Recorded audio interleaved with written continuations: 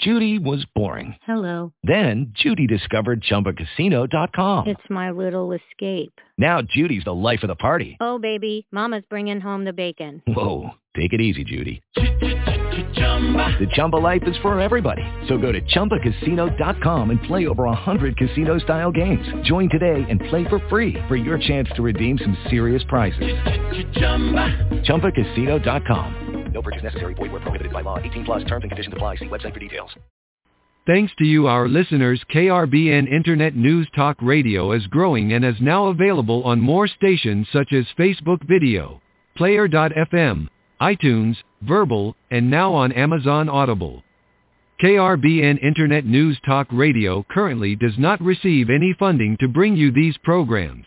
However, we do ask that you hit that like button and tell your friends to help this station grow. And thank you again for your support. Live from Lane County, Oregon, it's the Boze Noze Show with your host, West Lane County Commissioner Jay Bozovich.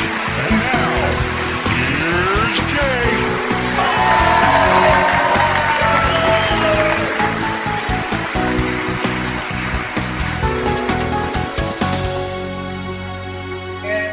Good afternoon and welcome to another edition of the Boze Noze Show, and I'm your host, West Lane County Commissioner Jay Bozovich, and we're coming to you live from beautiful downtown Elmira, where if you hear a little squeaking in the background, that's my standard poodle Piper accompanying the show, so it's not me.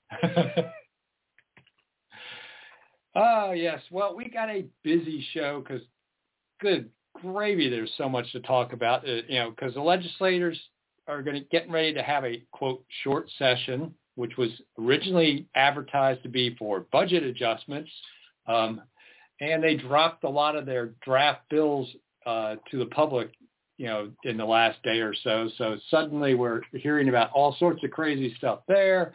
Our commissioners have been up to all sorts of things. It's a target-rich environment as far as topics go. But always on the Boze Noze Show, we like to talk about what you want to talk about.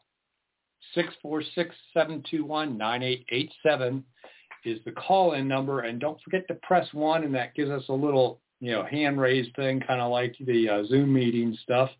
And we know you want to talk because we do have people that call 646-721-9887 just to listen to the show, because we know not everyone can sit with a computer in a place where they can listen to the show easily, and sometimes it's just as easy in your car, particularly if you've got hands-free through your stereo system, to dial into the show and listen while you're driving. I mean, what more entertainment while you're in your evening commute than the Boze Noze Show? But we love to have conversations, so don't forget, give us a call, 646-721-9887. Don't forget to press 1, and that lets Robin, my call screener and producer extraordinaire, know you want to get in on the show. So let's start off with Climate Action Plan, because we talked about that a little bit last week, and I was pleasantly surprised that some of my fellow board members were okay with the idea of delaying action on it for a little while we address some late comments that came in relative to the plan, and particularly the ones about the state climate protection plan that was finalized after we finalized this Climate Action Plan Phase 2. We already adopted a Climate Action Plan Phase 1, which was an internal-looking document at county operations, which, by the way, when we did our greenhouse gas inventory of the county operations, when you ignore our landfill, because not every county operates a landfill, like Benton County doesn't operate a landfill, the Coffin Butte landfill is operated by a private entity. So that's not in their greenhouse gas inventory, and there are other counties that are similar. But if you ignore the Short Mountain landfill and just talk about the rest of county operations, and around the state, they're fairly similar what counties do. per capita, we had the lowest carbon footprint of the 5 counties we compared ourselves with. We had an even lower per capita carbon footprint for county operations than Multnomah County. So we're already starting out as one of the best counties for carbon footprint. But I digress. The Phase 2 Climate Action Plan is outward looking towards the community of Lane County and what we are going to try and make people do rather than what we're going to do ourselves. One of the reasons why Lane County had such a low carbon footprint, we didn't actually have a climate action plan prior to the progressives coming in. We just did what was right with saving resources, and we were constantly working on things like energy efficiency in our buildings, energy efficiency of our vehicle fleet, and things like that. And that's why we have such a low carbon footprint. It was about saving taxpayers' money and just doing what was right. Didn't have to call it a climate action plan. But we now have, the Phase 1 done, and we're working on this Phase 2, which basically includes some things that we talked about last week on the Bo's Nose Show, but one of which is basically to try and eliminate natural gas as a choice for both commercial and residential buildings in Lane County. And what one of the things the plan does recognize is we can't mandate that because I believe that's really a state regulatory authority, but it was going to encourage bans on new natural gas infrastructure being connected to any new housing or commercial, and to encourage the complete conversion to electrical appliances of any existing buildings through subsidies and other ways of trying to make people transfer that. And I'd spent considerable time on past shows talking about how natural gas keeps the peak electric demand down during early morning heating hours here in the Pacific Northwest, which is where we have our highest demands on the electric grid. And everything about the Climate Action Plan, which also encourages electric grid decarbonization, as they call it, is going to add additional peak demand on the electric grid, while at the same time destabilizing the grid with the decarbonation part of it.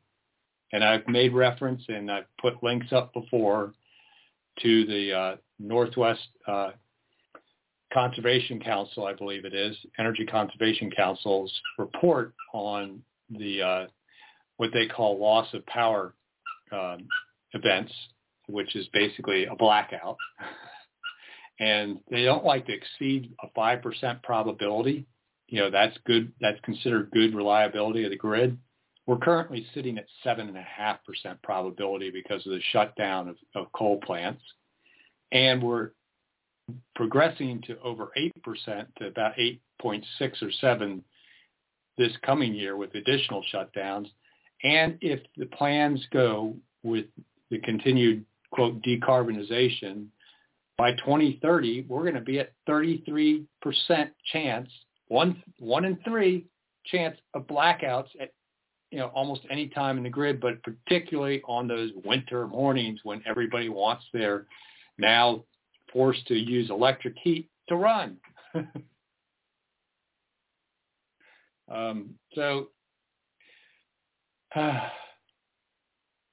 Fascinating stuff. And, I just want to note that it's not just Joe Berney and Heather Buck that are pushing this climate plan that are, currently running for election, but Dawn Leslie, who is, filed early to run for my seat, has stated publicly her support for banning new natural gas infrastructure and supporting the city of Eugene's plans to try and move forward with that. So that New England transplant with a Eugene zip code that wants to be the rural West Lane County commissioner supports limiting your choice of whether you want to heat your home with gas or electric or cook with gas or electric. because natural gas, bad.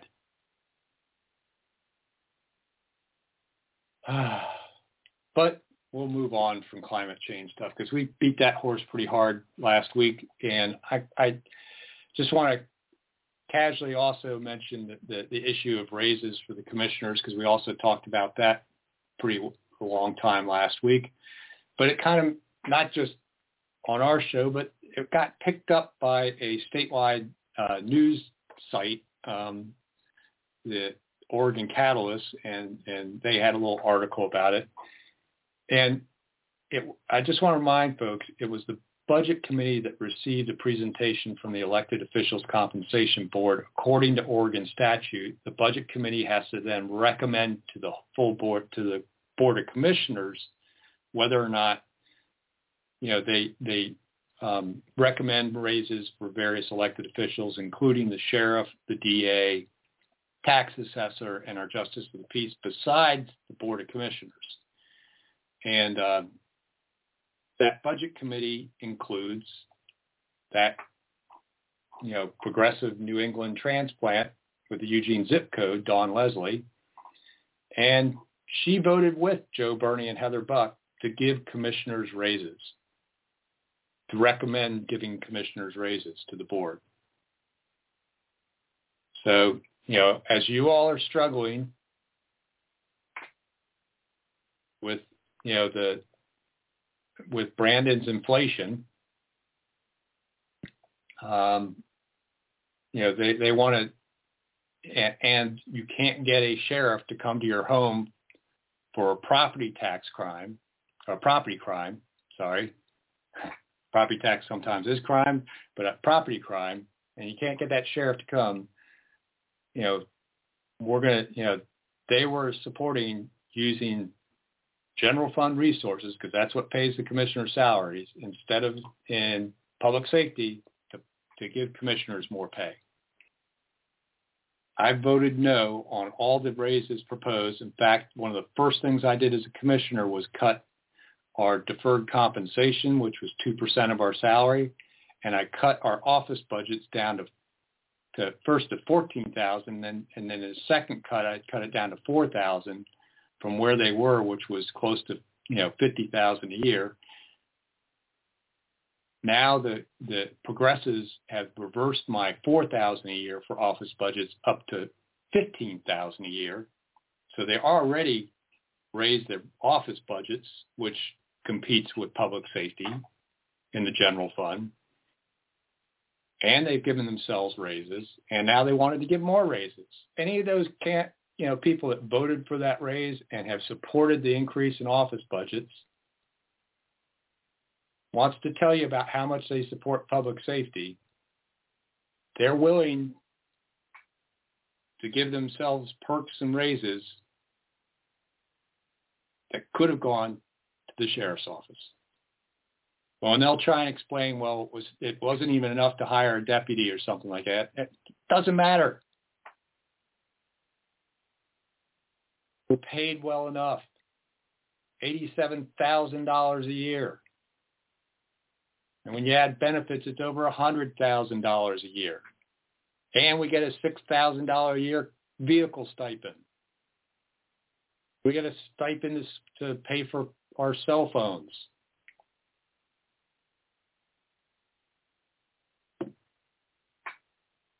We didn't need a raise.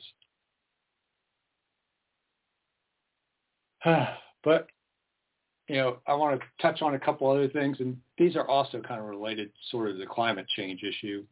But they also relate to me to just the complete disconnect of progressives and, their constant talk about equity and the underserved and low-income people, and how they keep doing things that make it more costly for low-income people to live, whether it's forcing them to heat their homes with electricity, which is incredibly expensive compared to gas, or at least not having people have the opportunity to decide whether they want to turn the gas heater on or turn on their heat pump.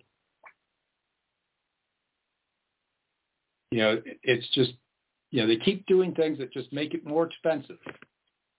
And the latest thing was something the legislature passed last year that became effective at the first of the year, which is there's now a new fee on your electric bill. So next time you get your electric bill, look at it really carefully, because there's a fee now there that's supporting electric vehicle charging stations that was mandated by the legislature.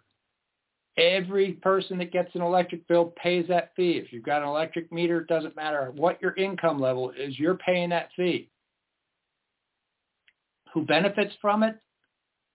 Well, if you look at where there's electric vehicles owned, the vast majority of them are Portland. So you poor rural folks, that are part of the Blatchley Lane Electric Co-op up there in Triangle Lake are paying a fee so that some Portland high roller that owns a Tesla that cost over $100,000 can charge his car freely when he wants to travel around our state.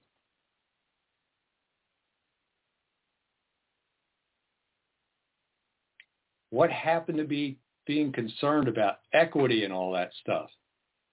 Is that an equitable way of paying for a program?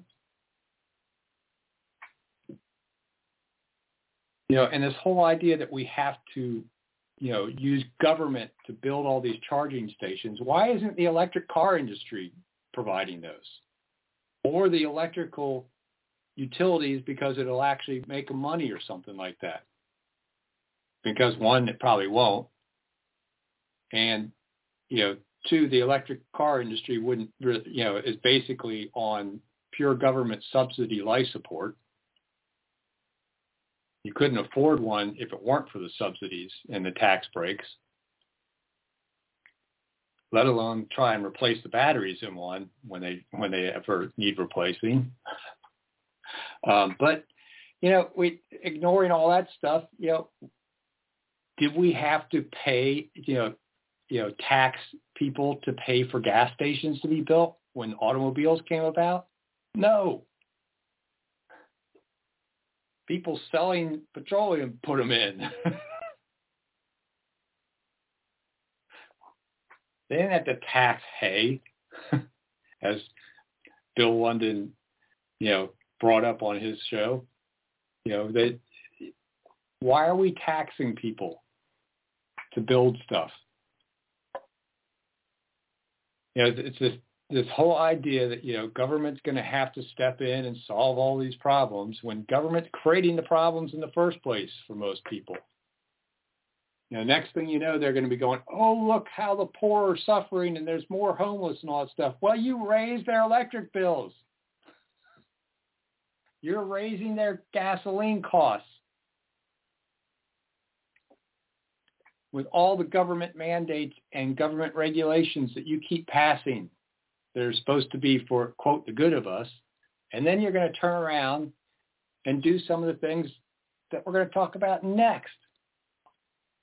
But I'm going to take a deep breath, calm down a minute, and remind folks we are calling show. We'll talk about whatever you want to talk about. 646-721-9887. Just press 1 to get in on the show. Again, 646-721-9887. And press 1 so Robin knows you want to get in and talk. But, there's a couple proposals out there. One's an initiative petition. One's an actual bill that was proposed in the legislature. The initiative petition wants to increase the corporate tax rate for corporations that have more than $25 million in profits, which means some of the really big ones like Comcast and Intel and Nike and some of the other corporations. But 25 million is not a significant amount of money, so it's reaching pretty far down. They make it sound like it's only a few.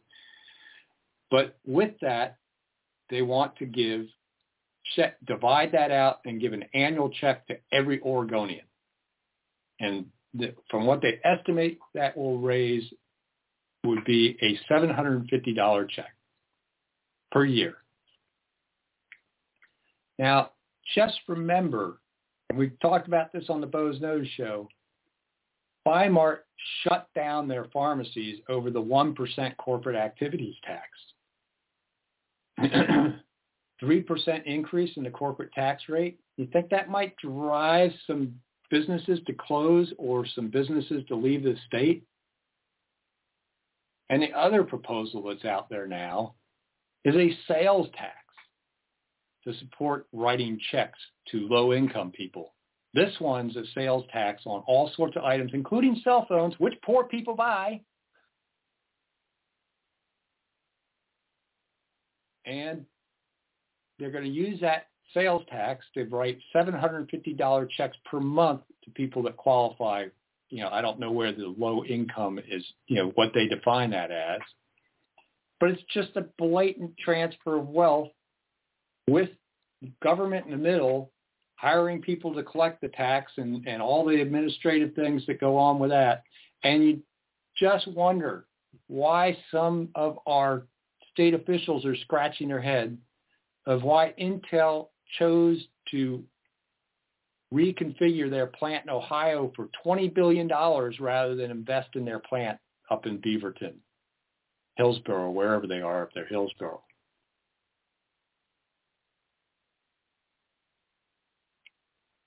Cognitive dissonance. Let's do something that's going to make it more expensive to live for poor people.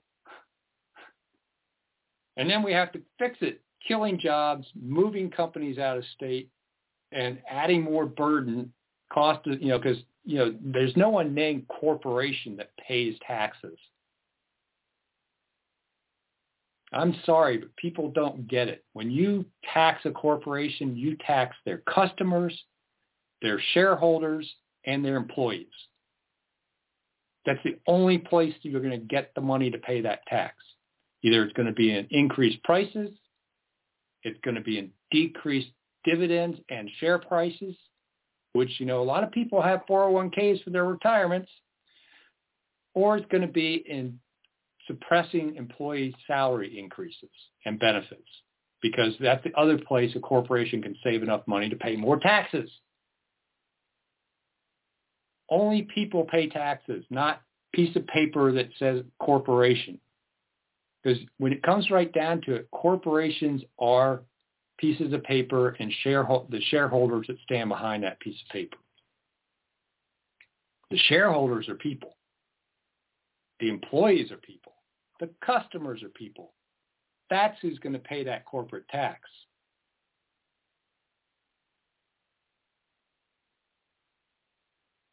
Additional taxes are inflationary. Ah, yes. It's amazing to me that, that progressive mentality that just doesn't seem, or maybe it's on purpose. They get this. They get that they're doing things that are going to cause more people to need more government, because that's their end game. Ultimately, they're going to have the government being the entire economy. Can you say communism? And in control of the entire economy, because people keep, saying, oh, the government's got to save us from this and save us from that. When the government created the problems in the first place, we talked about it with child care and the lack of child care. So, working mothers are having difficulty working.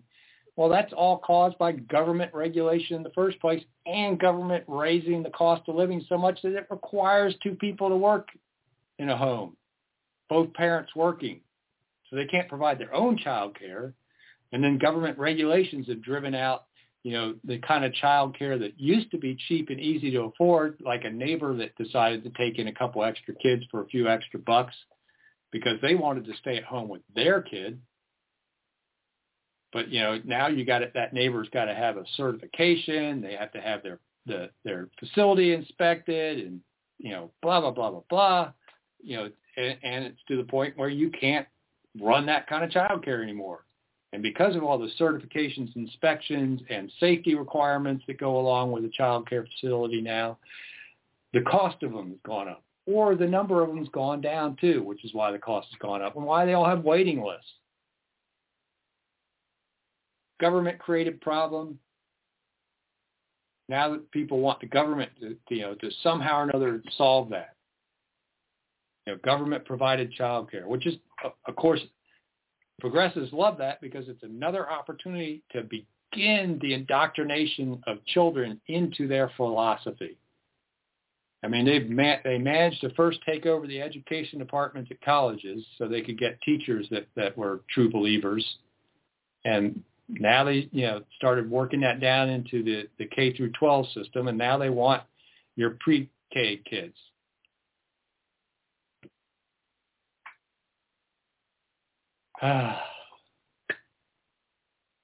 Gets me worked up sometimes.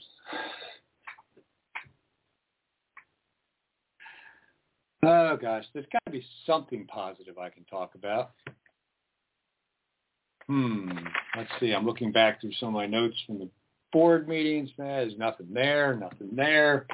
Gosh, just more stuff I could talk about. It's probably going to make me mad, like our strategic plan update that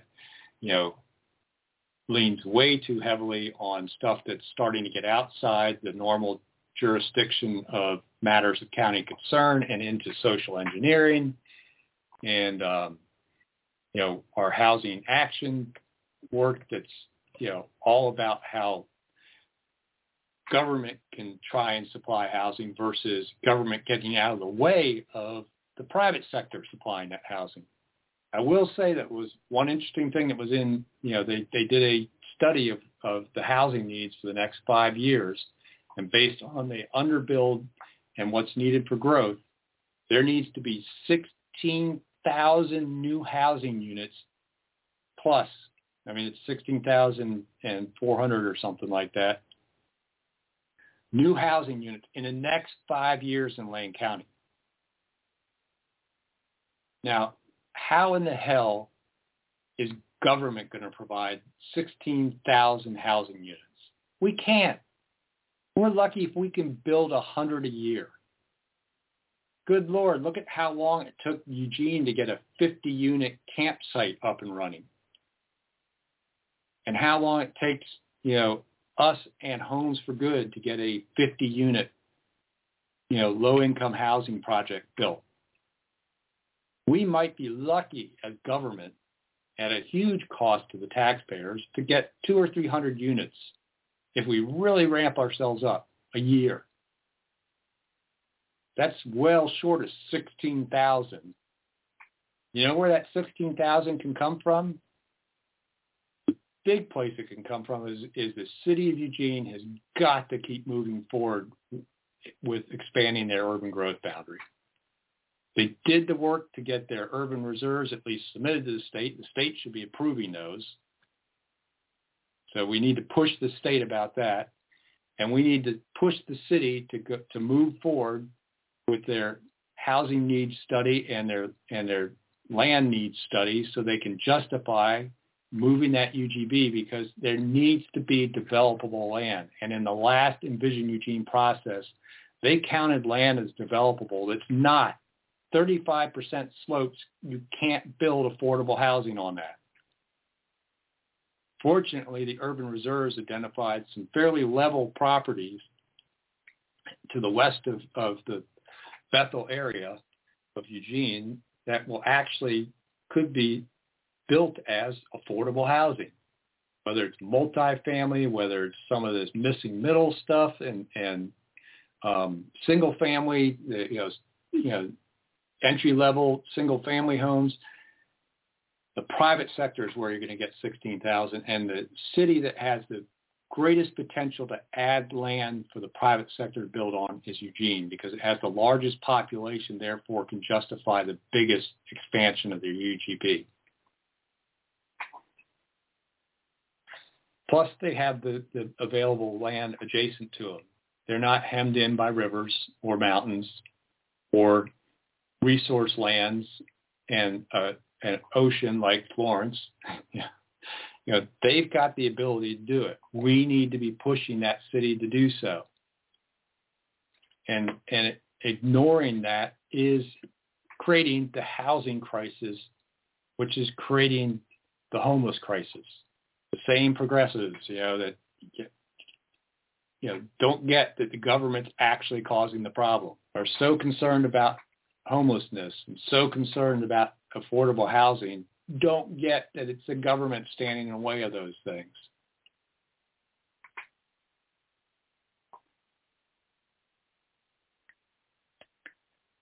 Well, got myself all wound up, but we still got about a half hour left in the show. So I'm going to, again, remind folks, we are a call-in show, 646-721-9887. Just press 1 if you want to get in on the Bo's Nose Show. And it really, we'll talk about whatever you want to talk about. Again, 646-721-9887. Just press 1, and that gets you in on the Bo's Nose Show. And if you don't call in, I might talk about poodles. I'm not going to take this anymore. I'm sorry. I'm getting, one of the reasons why I've chosen to retire after this term is I've sensed that I'm becoming less and less tolerant of people that are completely ignoring the interconnection between the unintended consequences of the actions they're proposing and the actions they're proposing. It's like when it's, well documented over, multiple studies could point these things out to these people, just common sense and economics would point it out to them, but they continue to push stuff because it meets their agenda. Their social justice warrior, whatever it is they are, agenda, which is, almost everything's pushing us towards stateism and state control, limiting individual freedoms and responsibility. We're from the government, and we're going to take care of your life for you, and you can just, sit back and cruise while us elite government decision makers who will have, extra benefits that you won't be allowed to enjoy because you're not part of the elite, will take care of you.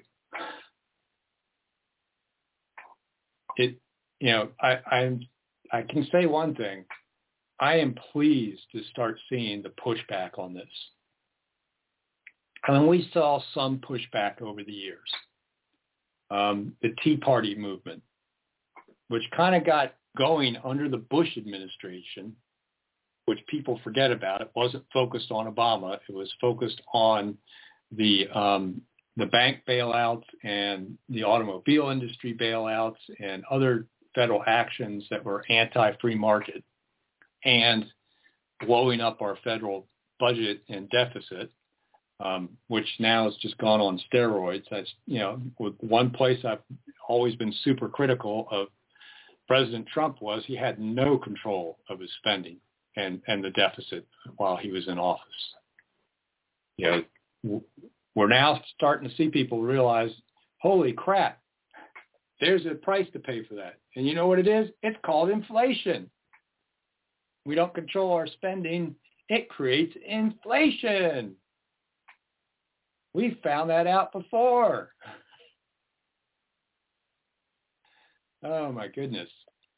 Yep, that pushback might have started with the Tea Party movement.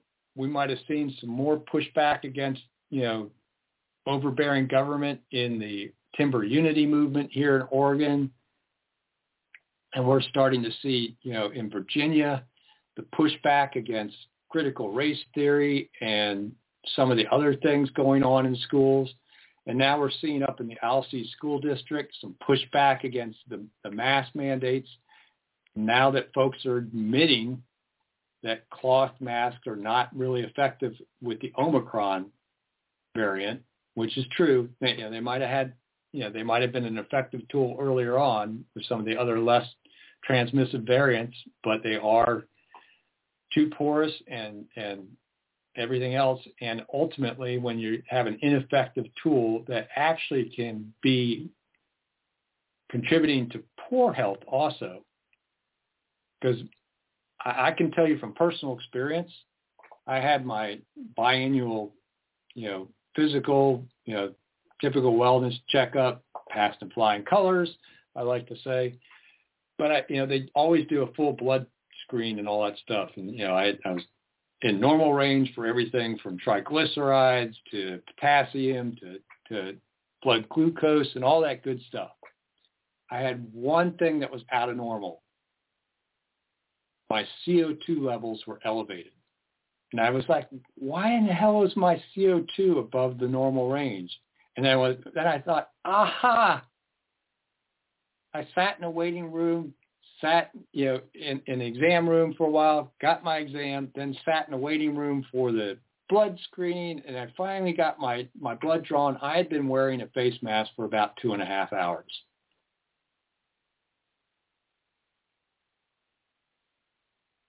So if we're going to require masking, it better be effective keeping that disease that we're requiring it for in check. And frankly, people don't get masks fit well enough. They don't understand the correct way to wear them. They don't change them often enough. It's actually gotten to the point where masking may actually be detrimental to public health. Not to mention with children and the sanitary issues they have with masks, where they get food on them, where they suck on them, and everything else. I would hate to do a bacterial study of children's masks after a single, just a morning of being in school, and then knowing that they would have to wear it the rest of the day. You're halfway through the day, took a child's mask, swabbed it, and did a culture on it. I bet we would just be shocked at what that child was breathing for the rest of the day. So, Alsea good school district, you're going to get hammered by the state. You're going to, like they say, it's the nail that sticks up that gets the hammer. So I'm sorry for that, but on a public health issue, it's probably the right call. Particularly understanding the low health risk for children, particularly understanding that almost all of the adults in those school settings are fully vaxxed and boosted because they've been required to be. And you're just not dealing with that, now that we've gotten to the Omicron variant where the disease severity from the variant is a lot lower, which is kind of a good news thing. So I want to talk about some good news for a minute. Now, everyone's hearing about the record number of cases with the Omicron. We're setting all these records and everything else. I asked last time we had a presentation on COVID, because we get updates about every 2 weeks on the COVID pandemic from our public health staff, to at least get some trending or comparisons from one surge to the next, because that's what really makes sense. And they always give us hospitalization data that's stagnant to that day, and never comparing to how it's trending or anything like that, which bothers me, because as a data geek, trends are what count, and comparisons to other events. So thank you to our public health staff, because they actually listened to me about this. And they looked at Omicron and said, we're so many weeks into the Omicron surge. Let's look at the Delta surge and compare hospitalization between this many weeks into Delta and this many weeks into Omicron. Fascinating comparison. Record-setting number of cases. And mind you, that record-setting number of cases is underreported. It's actually higher, because people are starting to use in-home tests now, and they're not reporting positives. And the in-home tests are more likely to give false negatives. So there's probably a lot of people and the Omicron's mild enough and quite often asymptomatic. People have it and don't know it, so they don't even get tested. So the numbers are probably far higher than the case count being reported. But when you look at Delta, at this point in the surge, we were at 138 people in Lane County in the hospital due to COVID. Today, or at the same period, the date they compared, which was last Wednesday, I believe, 56. I think we're up to 62 or 63 right now, but 56 when they compared the dates. Delta for ICU usage, 47, Omicron, 11. So you're talking about case numbers that were more than double the Delta surge, half and even less on the ICU side, a quarter. I think that tells a big story about what's happening with this, quote, pandemic and how it's becoming endemic. It also tells a story with how the treatments have advanced for COVID, that we're not, seeing, and also the number of people that are vaccinated, because there are breakthrough cases with Omicron. It's been well proven but if you've been vaccinated and boosted, the ratio of chance of going into the hospital is 30 to 1, unvaccinated versus, fully vaxxed. So Omicron's not as severe even for the unvaccinated, but it's even less severe for the vaccinated.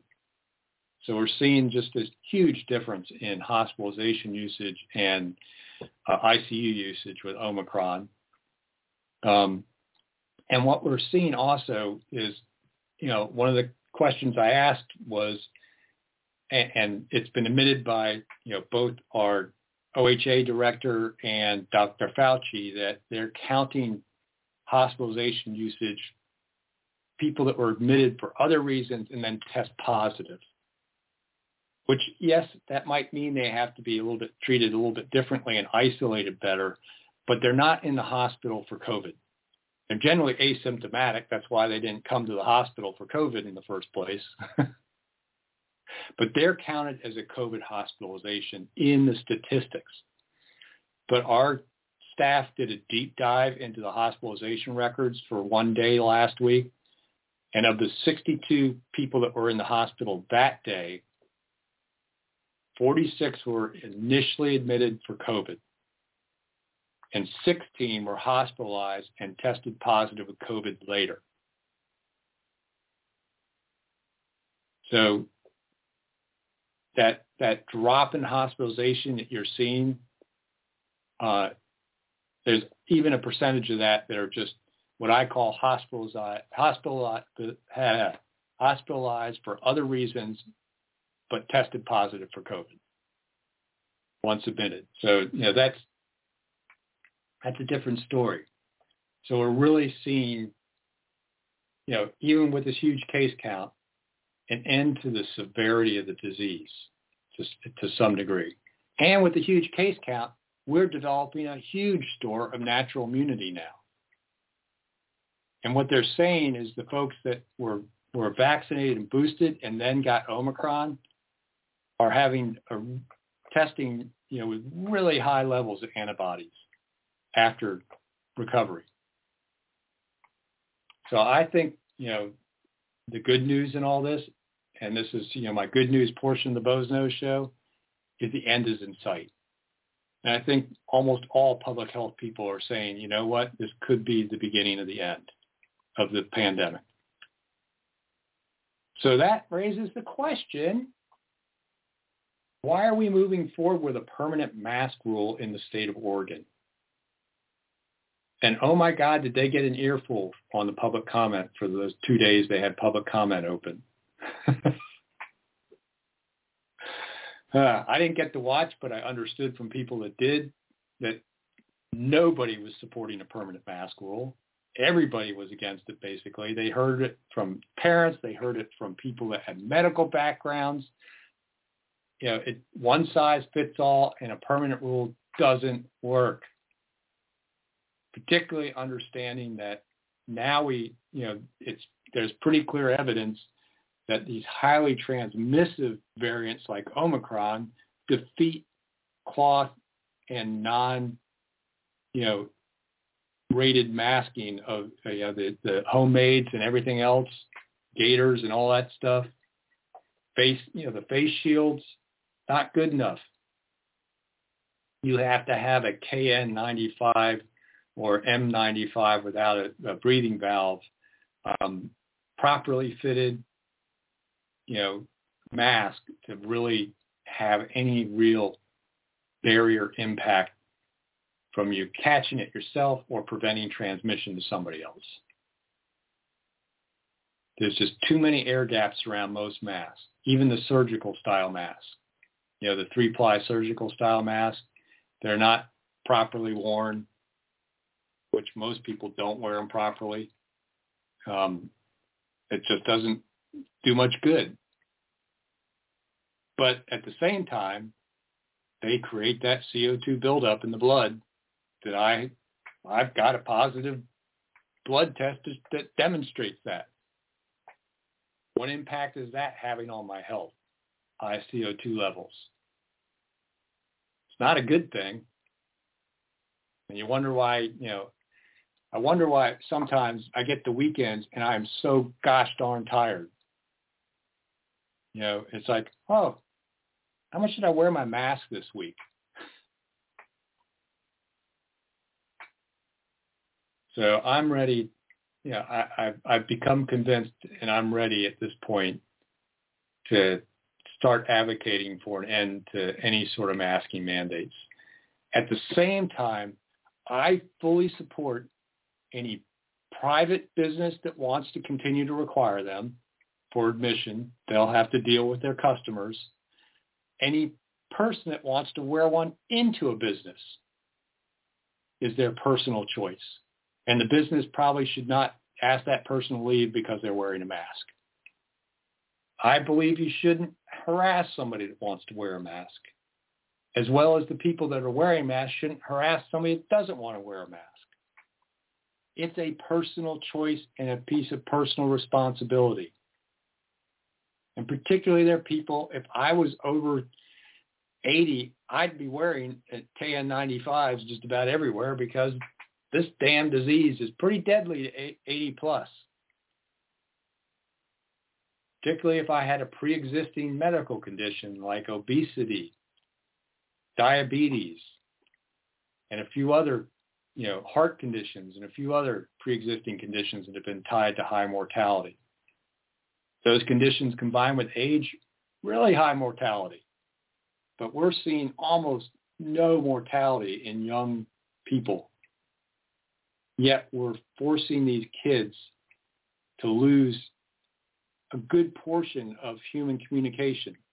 Anyone that's taken a communication course in college or even in high school, they talk about how much communication, what percentage, is if you communicate by writing, it's only about 20% to 30% effective in human communication.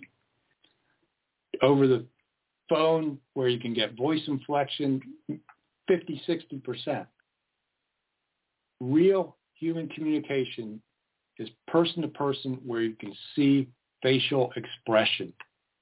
When you're hiding more than half your face with a mask, you're eliminating a lot of that communication. And particularly for certain peoples, some people on the autism spectrum, some people, with hearing issues, that loss of that ability to watch somebody's mouth, the smile on their face when they say something, or the downturn, whether they're, being serious or facetious, playful, you can't humorous, you can't tell that. You're cutting off so much of interpersonal communication with those masks. And what that's doing to the socialization skills of young children is horrible, with very little public health benefit, if not actually detriment. Kids don't keep masks sanitary. Time maybe for us to push back. It's time for the mask tea party. That said, I absolutely have to denounce whoever the idiots were that were down at that vaccination site in Cottage Grove that got into a fist fight and caused problems and threatened violence with people. There is no place in political movement for violence and that sort of physical confrontation. There's all sorts of ways to protest nonviolently, to not wear your mask and, let somebody fine you. kind of like the Alice School District is doing. Is like we just, we're following what the CDC's and everyone's telling us that these masks aren't effective for Omicron. We're not going to punish our kids anymore. Go ahead, state, have at us. Now, if, another 50 or so school districts start doing that around the state, maybe it might push the governor over the edge. And of course, if a bunch of parents call the governor's office, maybe I need to look up that number again, Robin, to call the governor's office. I used to have it memorized, but it's a 503 number because, our governor is actually the governor of Portland, not Oregon, but that's, but, it's just one of those things where, if a lot of people start pressuring, that might actually have an impact. 503-378-4582. And leave a message that you want the mask mandate for children to end in our schools. Leave a polite message. One of the things I tell people all the time in grassroots movements is stay polite. It's really hard to demonize you if you're polite. Say, please end the mask mandate for our children. Thank you for listening to me. If we got thousands of people to call into the governor's office at 503-378-4582 and ask for that nicely and politely, like we kind of did one time before about the risk level thing, and she changed her mind shortly thereafter, because I understand we broke the phone system. That's what we need to kind of do, is break the phone system again out there. So 503-378-4582. Leave a polite message asking the governor to end the mask mandate for our children in schools.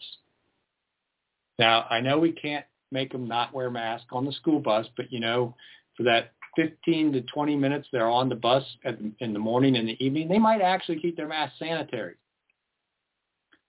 And it is difficult to socially distance. And I remember the buses, at least when I was a kid, weren't very well ventilated because they practically made me car sick every time. And I don't get motion sickness in generally, but I hated riding the bus because it was always so stale. But that's beside the point. We just need to, it's a federal requirement on the bus. That's going to take a whole different level of effort to change that. But we could change our state requirement. And Lord forbid, while you're asking her to drop the kids' mask mandate, no permanent mask mandate in Oregon. But the light of the tunnel, end of the tunnel is coming. This will pass. We'll return to some level of normalcy. I'll be so happy. Although I've always done the Bo's Nose Show as a virtual show, I'll be happy maybe to actually be able to go out and maybe do some live shows. I did one or two before COVID where I did the show from a location and people could come in and talk to me live. Won't that be a great thing again, Robin? And getting away from virtual meetings. You mean actually seeing people? Yeah. Hey, speaking of virtual meetings, I have to commend the folks at Dune City, and Robin probably knows where this is going. They have always kept their city council in person, where the public could come in and attend meetings. At the same time, they went to broadcasting on the web, too, so that people could, that didn't want to come could watch on the web. Well, because they have the camera in there, it's an interesting thing. And I don't know what possessed the one city councilor in their last councilor meeting to bribe the cameraman that broadcast the meeting, which, by the way, the cameraman's a public official in his capacity, filming the the meeting. So he actually, on camera, bribed a public official to show him from the waist up only so he could take his pants off during the city council meeting. And then he proceeded to ask other city councilors questions like, am I wearing boxers or briefs? I have no idea what led to this and what the point of it was, but you go, Dune City. At least you're having in-person meetings, you know, unlike the Board of Commissioners that still is meeting virtually. I'm going to make this comment after this following brief. Yeah. I hear, there are all the stories about virtual meetings where people forget that their camera can see below the waist, and stuff like that, and they got a suit and tie on but boxers or something like that, or the guy that doesn't realize their mic's on and they're flatulent during the meeting, and the little yellow border lights up, and they just keep on going like nothing happened, or the guy that let his kid play with his computer, and the attorney that appeared in court as a cat. I am not a cat. This was an in-person meeting, and the guy drops trowel. And the fact that he had to try and convince people that he was a person. Hey, which leads me to the city, the small cities in Lane County, we are colorful and probably make national news now and then, because I think that went viral. The Dune City Council meeting. The Oak Ridge City Council had its own little incident, that we can talk about, which was the city mayor giving the state of the city address resigned during the state of the city. It was kind of like a drop mic moment. And by the way, I resigned. I'd like to talk about the state of the city. It sucks. See you later.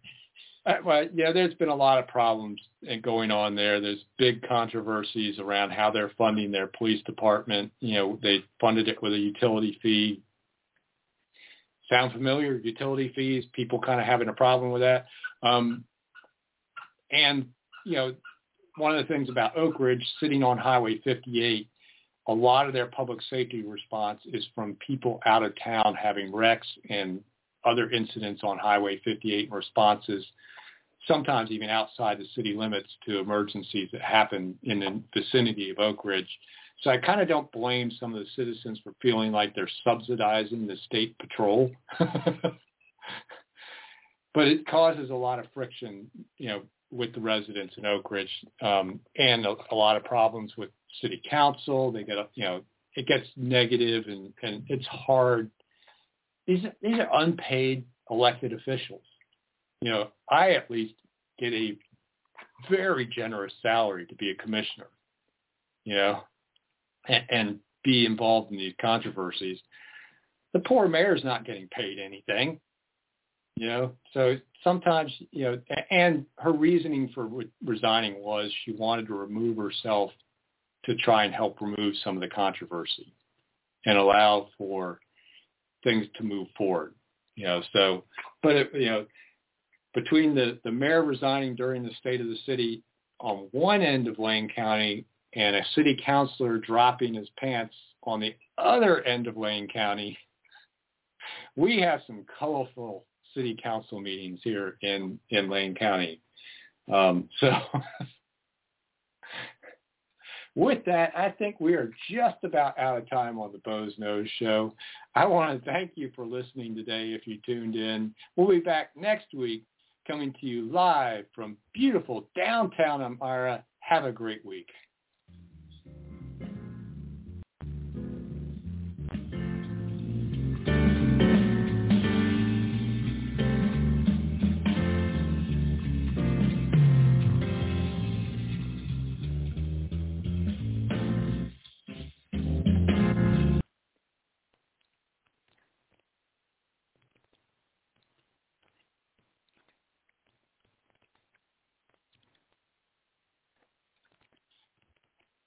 Hello, it is Ryan, and we could all use an extra bright spot in our day, couldn't we? Just to make up for things like sitting in traffic, doing the dishes, counting your steps, you know, all the mundane stuff. That is why I'm such a big fan of Chumba Casino. Chumba Casino has all your favorite social casino-style games that you can play for free anytime, anywhere with daily bonuses. That should brighten your day a little.